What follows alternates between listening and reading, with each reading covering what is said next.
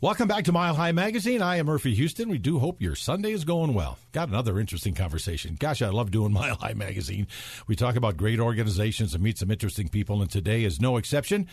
Jennifer Orrego Charles. I got that right, Jennifer? You got it. Oh, I'm right on there. Executive Director of Colorado Preservation, Inc. This is a fascinating organization, and I hate to say this, Jennifer, I'll bet 75% of the people listening right now don't know what you guys are all about. Well, we're about to change that today, we're going to open up some doors because we talked to you. I guess last year we had some. Just what you people do in Colorado is so interesting and fascinating, and most of all, really needed for preservation of historical sites. And that's kind of what you're all about. It is. It is. Our organization started in 1984. We're a nonprofit, as you mentioned. Right. We're the leading nonprofit preservation advocacy organization. So we go throughout the state. We work with different communities to help them save the historic resources that are important to them. And we also have a Saving Places conference that's held every year, and we have an awards ceremony, the Dana Crawford Award. So really working with the public, working with the community, kind of helping them save our history. That's important to all of us. And readapting it, not just preservation as in it can't change, but preservation as a fulfilling a community need. Well, and the communities are involved with this, I found out. I thought, you think, nobody cares about that old barn sitting out in that field. Well, let's just take it down and build something modern. But then as we talk about what you guys do, it's terribly important. Not just for now, but how about grandkids and people down the road that need to know what Colorado's really all about? Exactly. And not just that, but also the economic benefits that come from saving and readapting a place. You know, there's so many little main streets that have, let's say, a vacant building that's been sitting vacant for years. But once they start working and getting some grants and using the tax credits for historic preservation, they activate that space. And suddenly you have a place where everybody wants to be. And want to see. Yes. Because of the historical significance of what took place many years ago. That's right. So you mentioned this conference. Now, 2020 is the 23rd anniversary of Colorado Preservation, Saving Places Conference, and the Colorado's Most Endangered Places. Talk more. I didn't know about the conference. And that's a yearly event. It is, yeah. We've been having it every year downtown Colorado, right down in Denver at the Sheridan Hotel, right off of the 16th Street Mall. Right. We have it for 4 days. We have engaging sessions, over 100 sessions you can expect this year. We've got tours, we have workshops, and a little bit of everything. You know, we try to plan a conference that's good for the property owner, let's say, of a historic building that wants to know, well, you know, how do I save it? How do I research its history? How do I find out more? To the architects and the, you know, consultants, the tradesmen that are actually doing the work. How do we bring them all together and kind of promote what we have in our state? And that's what the conference is all about. It is, yes. When is it held?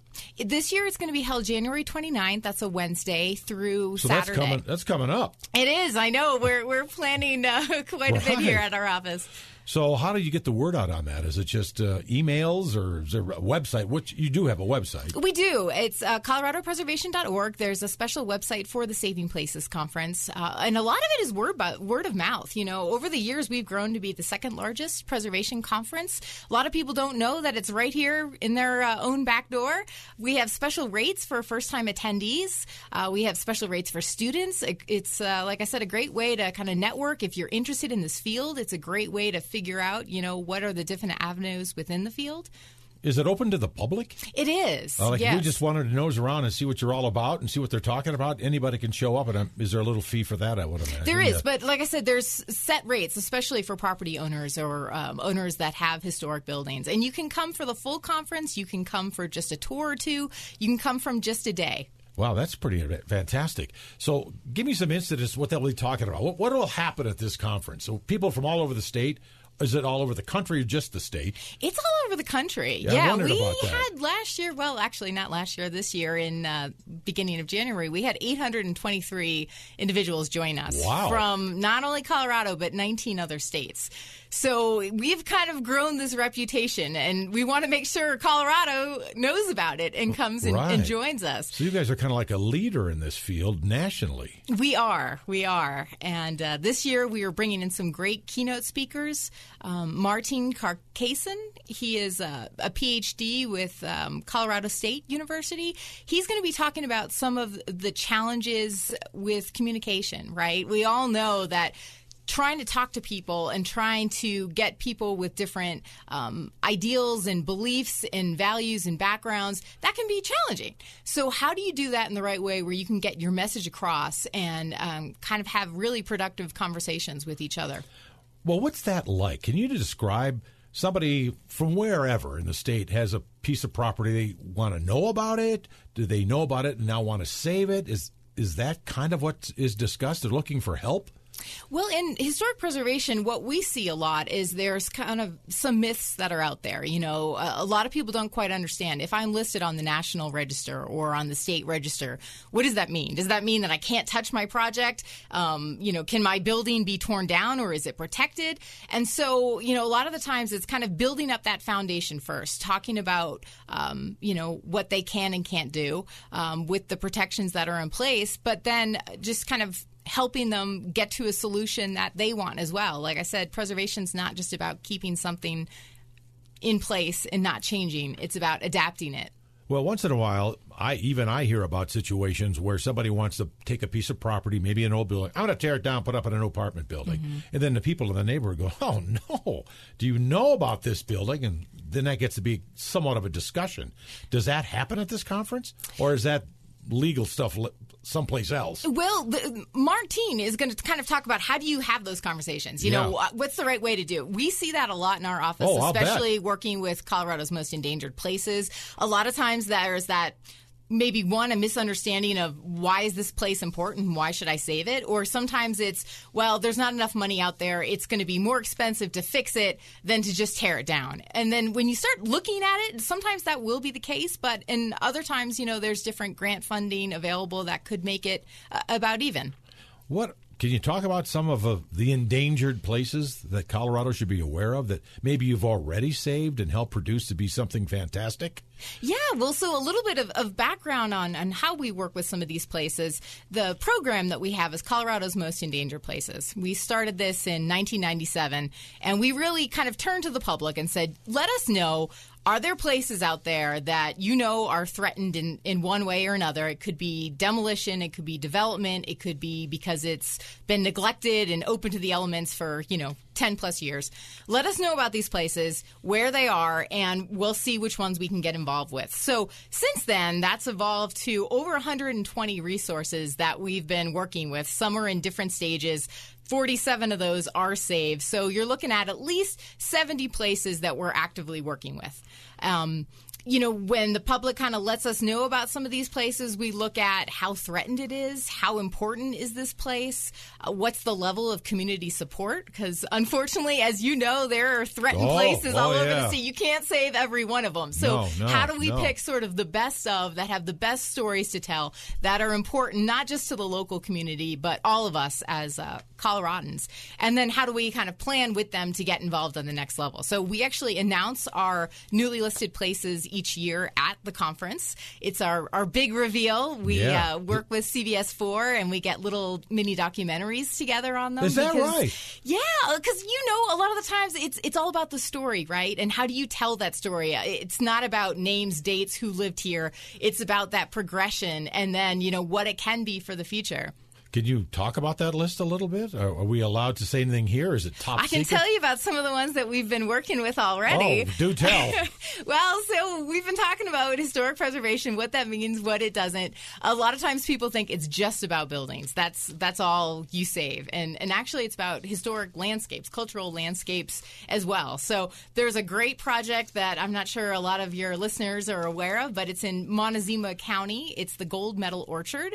This is at one time in 1904, going back to the World's Fair, they entered some of their fruit varieties and they received the gold medal for it. That's how they kind of came about their name. Yes. Who knew? Who knew? Right here in your own backyard. Yeah. And so then over the time, the orchard had started to die. When we started getting involved, there were maybe 10 historic heirloom variety fruit trees that were still left. It was privately owned. There was a fear of, with some of the development coming to that area, would this be at risk? It was only down to about 6.5 acres from its, original over 100 acres. And there was a group, a Montezuma Orchard Restoration Association, that thought, let's start to document some of these heirloom trees that are located throughout the county, and let's start grafting them. And what if we had a big vision to start planting those trees in the orchard again? So it turns into an orchard once again that's filled with just heirloom fruit varieties. What kind of fruit?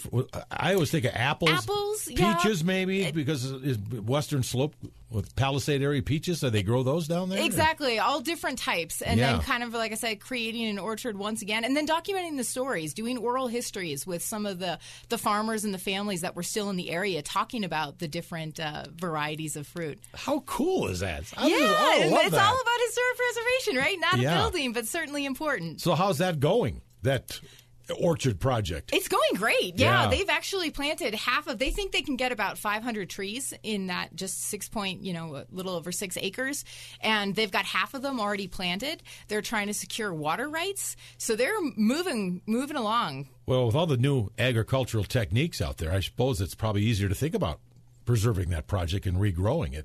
And there's an interest. You know, lots of other states have this sort of heirloom kind of apple connection that we really haven't seen too much of yet in Colorado. But once you start talking about this project, people get really excited. And if you're interested, you can get involved in this. They have grafting workshops that are held throughout the year. They sell some of the small grafted plants, so you can have a historic apple tree of your own and plant it in your own community. Yeah. Wow. I may have to get one of those. I love I would apples. recommend it. Yeah, is there information's on your website for that if they want to get involved with the project? Yes, go through our website and look up the Gold Medal Orchard, and then you'll have areas to kind of access all the groups that are involved. So, give me more. Give you more? Well, you're intrigued? I told you before we started our little talk here, this is so fascinating. And, I studied a lot of history when I went to college. I'm kind of a history person. But when it's right here and people don't know about it, you need to be educated and see what's going on out there, because there's so many neat parts of Colorado people just don't even know about. And some of these places I'm sure your listeners are familiar with, or at least they've passed them by. Could be, right. And one of those that we know is sort of that Colorado landmark is the World's Wonder Tower. It's kind of out near Genoa, right off of I-70 and Highway 24. Okay. In the early 20s, 1926, it was formed as kind of a filling station and a cafe, and they put up an observation tower as one of their, roadside attractions. How do we draw you in? Well, over the years, that roadside attraction grew into kind of a curiosity stop as well. Right. And in the 1930s, the Guinness Book of World Records actually said that you could see 6 states from the top of this tower. Seriously? We've kind of seen, I don't know if you can see all 6, but you certainly 6 can states. see quite a few. My gosh. Well, and the individual that had been running this project, he passed away, unfortunately. And no one in his family really had that desire to kind of start it up. So the question was, what's going to happen to this local landmark? Is there a future for it? And, we listed it and got involved a few years ago, and there were a group of artists that actually kind of came together and had a vision for it. So they're trying to save it. They're beginning to restore it. We work with them to at least kind of close it up to the elements, make sure, the roof was okay, windows were okay, to essentially buy some more time for it. And they're looking at raising funds and trying to figure out exactly what's going to be best for this location. But Lincoln County, they've got so many great historic resources, and they're trying to really bring tourists out there and kind of connect them to all these places. And the World's Wonder Tower is certainly a great one. So we'll be able to go up on the Wonder Tower? Eventually, and see if we can see again. 6 states? What 6 states would that be? Oh, I know there's a lot of flat land out there. Well, Colorado, New Mexico, Kansas, Nebraska. Not Wyoming. I think they did list Wyoming as one. Did they? And not certainly Idaho or west. No, not Idaho. Arizona? Could you see that far? I mean, that's crazy. Just to think about it. I don't mean to put you on the spot, but and I'm I think Nebraska was the last one. Really? Well, that's a lot of looking. I know one of those projects you worked on was the prisoner of war camp out in Weld County. Can you talk about that? Yeah, right outside of Greeley. That's big time history. That is, and a lot of people might not realize that there were these prisoner of war camps that were kind of located in areas, and when it closed down, all that was left. A lot of them were kind of put up as temporary structures. The intent wasn't to keep it long term. Right. So when those were removed, all that was left were sort of the two pillars that marked the entrance. And when CDOT was widening the road, there wasn't a strong appreciation for why those should be saved. So it was threatened, and our organization got involved, worked with the local community, CDOT, and built that appreciation, made them realize why we can't just tear these down. And we got them moved not too far from their original location, but they also put up an interpretive sign so that as people pass, now that story can be told. And they... It's fascinating, that story. And I'm sure a lot of people don't know. And that's right in Weld County. It's not that far away from Denver. It is. Well, and I would say if anybody's interested in any of our endangered places, if you go to our website and then click on our endangered places program, you can go through and select what sites are of interest, and then we have on there those little stories that I told you that were filmed. So there may be 2 to 3 minutes, but you can kind of, really see some of the historic photographs and hear from the people that are working on the projects and see kind of where it is now. Well, it's Jennifer Argio Charles, Executive Director of Colorado Preservation. You know what I like best about you, Jennifer? Is your enthusiasm. Well, thank you. You are totally into this. It's an amazing job, and I'm so proud of the organization and the great work that we're doing. Well, you are doing a lot of great work. And I wanted to also talk about one that's right here at home that people don't know that you were probably involved with, and that's the State Capitol Dome and how you guys got involved with that. Yeah, well, and everybody kind of saw that it was redone with the gold. Right. And essentially that was kind of how we got involved, the idea of how do we help raise some funds to get that kind of put on and redone. And just a few years ago, that was completed. And it looks wonderful. And just the Capitol alone, the historical feel of the Capitol, when you go, if you've never been in there with your kids or the kids haven't done a school trip, it's really interesting. Yes. There's a lot of history in there as well. Yes. Well, and, as you've been mentioning, we work with so many different types of resources, everything from the Capitol Dome to one-room schoolhouses to, we even have some flumes that we've worked with down in Montezuma County that kind of talks about the water story. Which is always big here in Colorado, the water situation. Exactly. And mining structures and, the Adobe potato sellers. Those were ones that we listed last year. The what? See, that's another thing people might not realize. We're full of stories. Yeah. The Adobe potato sellers? Yes. Okay. This is San Luis Valley. Ooh, I know. Big potato part country. Of the state. Yeah. Exactly. A lot of people might not realize that was a huge area for growing potatoes, and still is today. Still is. 90% of the potatoes that are produced in the state come from that part of Colorado.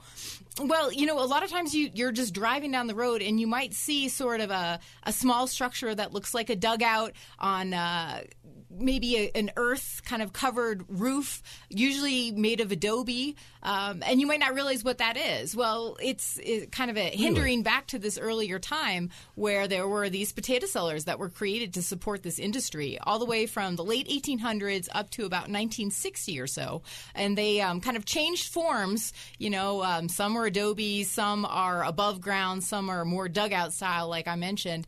But we're trying to kind of bring awareness to these resources and then kind of work with some local property owners that are interested in having them saved and restored, and maybe select one or two that we can highlight and then survey what's left. We think there might be over 100 of these types of buildings. Yeah, exactly. Still in that part of the state. What did they do with them? Put potatoes in there? Yeah, it actually how they created it. It left it cool inside so you could store your potatoes down there. Well, I suppose back in the day, that was the only way you could do it. It maybe didn't have refrigeration. Before refrigeration, right. Sure. Well, and it's amazing, when we were doing the filming and kind of going in there, they're still so insulated. It's much cooler in there. It's usually made of a double wall system with adobe. Do they still use them to put potatoes in because they are that well made?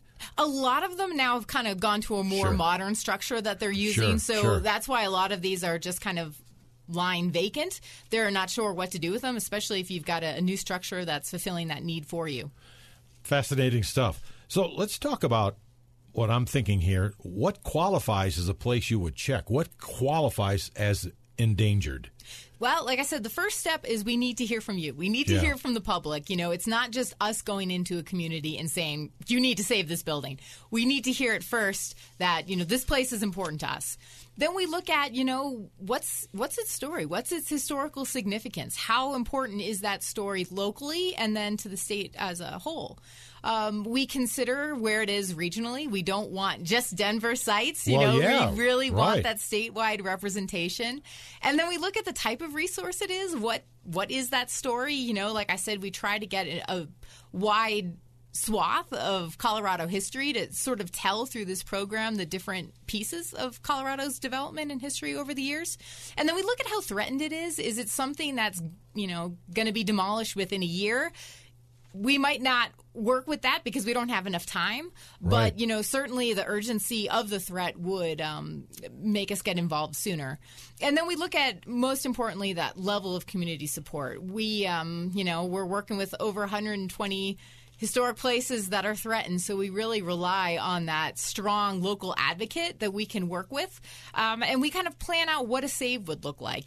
For some of our places, a save is a full restoration and a new business going in. But for others, it might just be, let's close it up, let's buy some time, let's identify some funding to make sure that it's not going down in the next year or two. Well, you brought up a good word, funding. That's always a big part of anything you do. Where do you get your funding? Is it are you government supported, or the local community that's in the project, they provide all the funding? Well, so Colorado is incredibly lucky to have the State Historical Fund that's managed by History Colorado. It's essentially a percentage of the gambling money that comes in from the three historic communities, Black Hawk, Central City, and Cripple Creek. Right. That goes into a big pot that essentially helps fund preservation projects throughout the state. Our program, Colorado's Most Endangered Places, and our conference actually receives a grant so that we can do this as an organization. So that's a great funder for a lot of our projects that we see. They fund the majority of preservation projects that are successful throughout the state. And then I would imagine the community has to kick in some if they're involved, right? Yeah, usually there's a percentage of match that's required. But kind of another tool that we're trying to really build awareness of is the tax credit. There's a historic preservation tax credit that's available for commercial and, kind of on a smaller scale residential projects. How does that work? If you provide the property, you get a tax break, basically? Yeah, essentially, there's a lot of things that have to be approved in the project, but you can get a percentage in your taxes kind of returned, and you can actually sell those credits. That's great. Now, a lot of these sites, can people just go and see them? I mean, are they being worked on? Probably not, but there's a lot you can see. Yeah, a lot of them are, and especially some of our save stories, you can kind of see what's happened over the years. And so I would encourage you to go to our website. We kind of have a map. So if a map, a whole map, so you can plan your own little road trip. You can stay at a historic hotel, maybe visit a little local diner, and see some of the endangered places that are either in progress or ideally saved.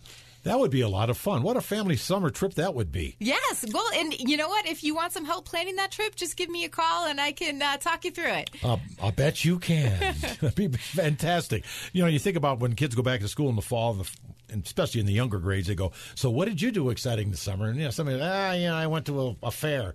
That would be something you could really talk about. Well, and I've got one other one for you. If you want to tell. actually work hands-on on some of these places, let us know. Send us your email. And usually once a summer, we'll pick one of our endangered places that, needs some help. And we'll bring volunteers on site. And over a day, or sometimes it's even 2, you'll get to work hands-on and help save some of these places. That would be really fun. It's pretty fantastic. And, of course, you don't get paid, but you'll learn a lot. Definitely, yeah. And you'll meet with other people that share similar interests. You'll get to see with the places in the local community and what they're doing. It's a really heartwarming thing to do. Oh, that would be fun to be involved with that. You guys are really on top of it. Who does the historical checking of a project that's been suggested? Do you guys there at the preservation go out and we better research this? We do, yeah. For especially those EPP nominations that come in, the endangered places, we'll take a look, make sure all that information is correct before we get involved with the project. And we actually have a group of reviewers, so that's another way the public can get involved. Oh. If you have some expertise in this field and you want to kind of donate some of your time, a lot of our sites are in need of assistance that's kind of volunteered, and we'll kind of get you reviewing some of the nominations that come through. You can make your evaluations and feedback and get involved in the process of selection. How do you get involved? Is that on the website as well? That is. And Kim Grant is our Endangered Places Program Director, so you could reach out to him or myself. I believe I've talked to him. Yes, Tim, probably. Yeah, he's really into it. He got some interesting stories. So give us that website again while we're still on the topic. Sure. It's coloradopreservation.org, and Colorado is spelled out. Okay, let's go back now about the conference, because this is all new, and a lot of people didn't know it was right here and didn't know they could attend and didn't know what it was all about. Now, we know it's in January 29th, I believe. January 29th. That's a Wednesday. So, and it's downtown Denver, the Sheraton? Sheraton, yes. Right off the 16th Street Mall. See, I do listen when I'm all that stuff. So, talk about it. Let's go back and talk about it while we got some time left here about the conference that's coming up and what we can do to be involved, or if you've got a house in your neighborhood and you want to get it out there, people can talk about it. Yeah, well, so, some of the sessions, when we were trying to plan this conference, as I said, we try to get it from all levels, from beginner all the way up to advanced, where you're getting AIA, APA credits.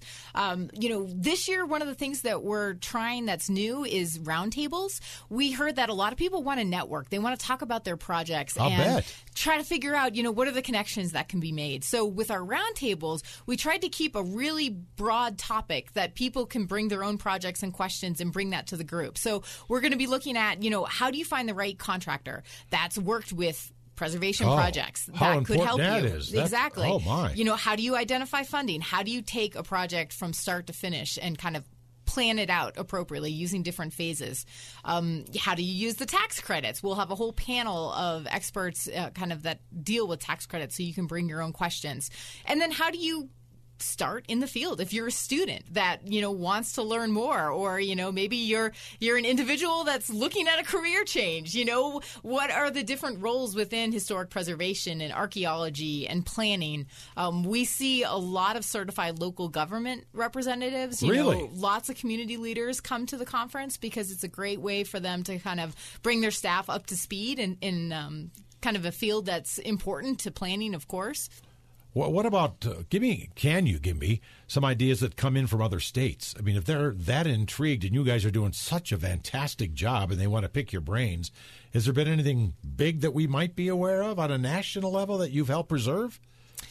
I know that's putting you on the spot. Yeah, well, just trying to think, locally in Colorado, we certainly have nationally significant places that we've worked with.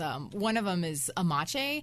That's kind of lower part of the state, and it was a internment camp for Japanese Americans. Right. And similar to the POW camp, right. When it closed down, the buildings were removed, everything was kind of taken off site, and all that remained were really these foundations. So anybody just passing by, if you weren't from the area, you wouldn't know that story. So we work with the National Park Service, we work with the local community, John Harper, the Amache Preservation Society, and at this point we've gotten a few interpretive panels up so you can kind of do a driving tour and see what would have been there. We actually brought one of the buildings that we discovered was in town. It still had its stencil decal on its location. Really? So we moved it. It was a great thing to see. We moved it, placed it back on its original foundation, and it was the rec hall. So we're going to interpret it back, kind of bring it back to that rec hall so Sure. people can kind of see what would have been like. We recreated the guard tower. We found the old water tower on a farmer's ranch, and we were able, it was kind of in pieces, and we got a grant and we're able to restore it. So that's in place now. We recreated, so it's not historic, but it's to the historic detail, one of the barracks. And so, the idea is people will be able to go in and really experience what it was like for well, it was very controversial. Yes. Because these were Japanese Americans during World War II that they just threw in that internment camp for no apparent reason because they just had a Japanese heritage. And boy, that was, in fact, I had a friend that was there that was from the Weld County area, and he's now passed, but he would tell us stories when he was a kid. He was in there. It was like unbelievable. Yeah, well, and there's a pilgrimage, an annual pilgrimage there that, it's huge. open to the public. And It's so huge. if you want to be a part of that story, I would encourage you to look it up. Well, Jennifer, you've done a great job. Well, I thank love you. your work right there at the Colorado Preservation folks. And again, give us your website so people can check it out. Colorado, spelled out, preservation.org. colorado.org. Thanks for coming in today. Thank you. Keep us posted on some new projects, would you? We will. Because, hope to see you at the conference. Well, you might just see my ugly face down at that conference. Nosing around to see what's going on. And you guys ought to check it out, too, because, after all, it is Colorado.